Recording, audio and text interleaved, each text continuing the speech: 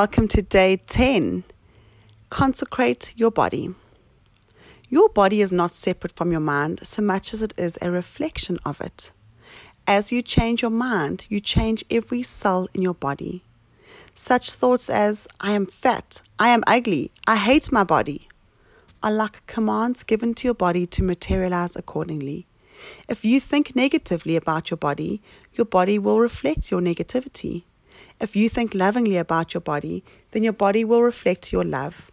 And there is no such thing as a neutral thought. What is not love is an attack, and what is love is a miracle.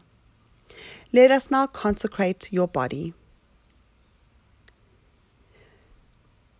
As you consecrate your body to love, all that is not love can no longer hold sway within it. But whatever is dedicated to the purposes of love is protected from the energy of chaos. Write down this line. I eat in a way that supports my being of service to love. I eat in a way that supports my being of service to love. With this lesson, embrace a new perception of your body in order to manifest a new physical reality. Begin each day with a prayer, if I may call it that. As I awaken on this day, may my body and mind serve my highest purposes. May it serve nothing but my spirit. May my body be a temple to my spirit and a conduit of love. Begin today to change your body by thinking of it as a temple for your soul. Your body is like an infinitely precious suite of clothes. It is not essentially who you are, but it can be a sacred container for your spirit. Things of this world are only holy or unholy, good or bad, depending on the purposes that the mind describes to them. The purpose of your body is to serve your loving communion with life itself. And that is what it means to consecrate your body, to honor your body, to treat it well, to add to its care and protection from harm is to honor the divine by honoring your body's spiritual mission. The only purpose of anything you do in the world is to honor the divine, and your body is the physical basis for everything you do. In the last lesson, you began to take stock of psychological assault to which your body has been exposed throughout your life. But today, you will begin to shift your body identification from that of a damaged thing to that of a whole thing. Both your body and your mind will go to a spiritual initiation, transforming first the one and then the other. The mind will shift and the body will follow. Your body was not created to house your fears, but rather to house your love and in your heart. You know this. Your deepest yearning is not just for your body to look good, but also for your body to be good. With this lesson, you will take your wish that this were so, turn it into an intention that it be so, expand that into a willingness that it be. So invite the divine mind to help you make it be so, and so shall it be. Your task now is to consecrate your body, not just as a general intention, but rather as an actual directive from your conscious to your subconscious mind. You will write down your loving intentions in order to contain and harness their power. In the last lesson, you wrote about your past. In this one, you will write about your present.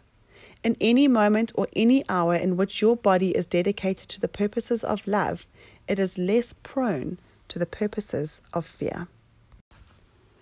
So let's begin with what might be a typical day. Write down the following categories: waking up, breakfast, morning activities, lunch, afternoon activities, dinner, evening hours. Now write 2 versions of this list.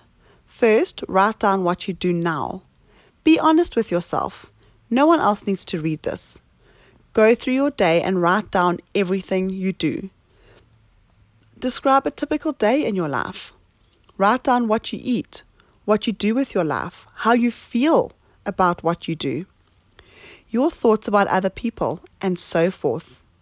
If you go through this too quickly, just jotting down, I did this or I did that, then you will not receive the greatest value from this lesson. Your task and the gift you are giving yourself lies in being deeply honest about how you live now.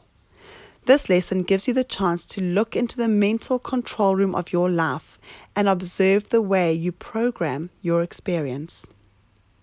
Next, write a second description of your day. Yet this time, consciously redesign your life. Do not just write about what you're doing or how you feel about it. Rather, describe your day from the perspective of your higher mind.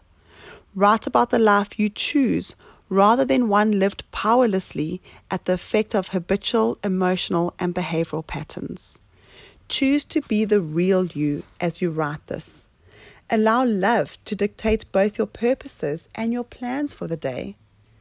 This will not necessarily be easy. At times, it might even feel foolish because you're training your thoughts to flow in a different direction than they're used to flowing. Yet that is the point. As you create the space for love in every area of your thinking, you create a space for love in every area of your life. Write either about the day now past or the day ahead. So here is an example of such a conscious redesign. Waking up. After I wake up, I do not let too much time go by before meditating, or some call it praying. I thank the universe for giving me this day, and I pray that all I do today will be of service to love and the greater good. I pray for my family, my friends, my country, and for the world. I surrender the day ahead, asking that it be blessed and that I be a blessing on it. I offer a kind good morning to those I see, family who live with me, or any friends who are staying, or any others who are in my house this morning, receiving a pleasant greeting from me with a smile, a hug, a positive word, or giving them a glass of lemon water.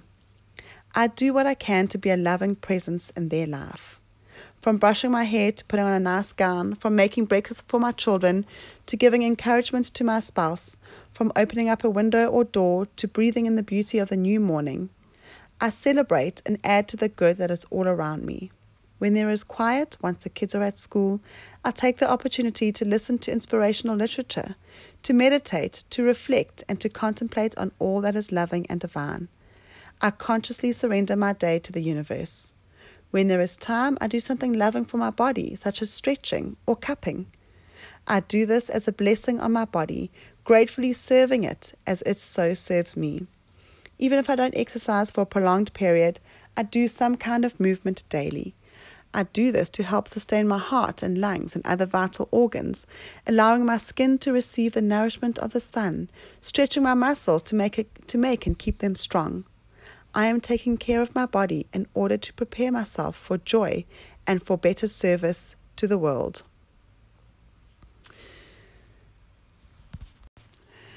Note how different this may sound to what you wrote in the first column of how your day goes at the present moment. Note how different such programming is from what fear would pour into your mind. The thinking of divine mind is 180 degrees away from the thinking of the world, and it is your choice as well as your responsibility to yourself to cultivate the thinking that will lift you above your wound itself. If fear rules your thinking, if your intentions are not loving, but rather some form of, oh darn, another day just like the last one, they can get their own breakfast. I don't care what he does. I don't care how I look. I just want to eat something.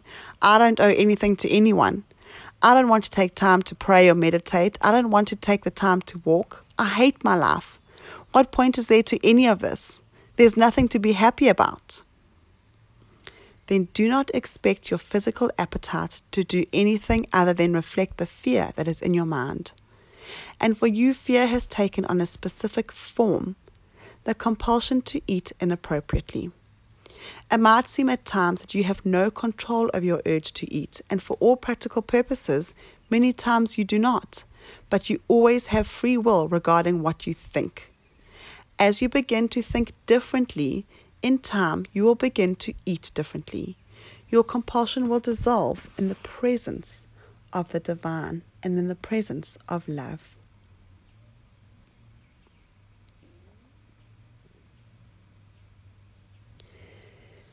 So as you continue with your writing, take your time. It might take over an hour or two to complete your second list of how you would like your day to go. And it might seem at first that such a positive description is simply fiction. And if you've been living the life of an active addict, then it might be true. But as you write a different description for your life, you create a line of possibility that did not exist before. Do not underestimate the power of your mind to reprogram your experience. Enlightened lines of thought counter dysfunctional habits. Even one moment of insight, looking around the food court at lunchtime and realizing with blazing clarity that its main offerings are bad for you and that you can choose differently. Looking at others and realizing that healing your dysfunctional habits is intimately tied up with the love you extend leads to another insight, leaving it to last your escape from food hole. It is not enough to simply just listen to what I have said today in order to receive the benefit of this lesson. You must write down a description of your own day. Begin by writing about your present life, simply describing what it is and then reading it. Allow yourself to see the gap between the fear that is and the love that could be. Recognize how often your thought forms are weak, fear-based, and almost sure to produce dysfunction. Now write a new statement of intention, a manifesto of love for all the things you will do during your day, and allow yourself to gently lean into it. There is nothing new for you to do, so much as something new for you to imagine. This new architecture for your life is not meant to tyrannize you, but to lead you to a freedom, a new way of eating, one that fundamentally and permanently transforms you, can only be created within the context of a new way of being. Your desire to eat differently is a sacred calling to take your entire life to a deeper level. If you don't feel like it yet, that's okay, but to still write it down, for that is the first step, and of course, then return your journal to the altar when you are done. For your meditation, sit quietly with your eyes closed. See your day ahead. With every action you know you will be taking, actively see how you would probably behave given past patterns. Now, ask Divine Mind to reveal to you the possibilities for a more enlightened you. See the things you do. Now see more loving things you could do, or how you could do what you do more lovingly. See yourself speaking harshly or negatively, if that is what you tend to do. Now, see yourself speaking kindly and gently. See yourself eating poorly or hurriedly, excessively or secretively. Now, see yourself eating with appropriateness and self-care. As you allow Spirit to show you a new way of living, you will naturally see within your mind's eye a new way of eating. You will imagine what it looks like and feels like to feed your body lovingly, to allow food to be a part of a larger matrix of love in your life. By imagining it, holding the vision, and allowing the vision to come alive within you, you will gradually experience it coming to pass. Say to yourself, quietly or out aloud, please show me how to live in love. May a new kind of eating come naturally from a new way of being. I devote not only my appetite, but every part of me to love. Where fear has blocked me, may love now free me.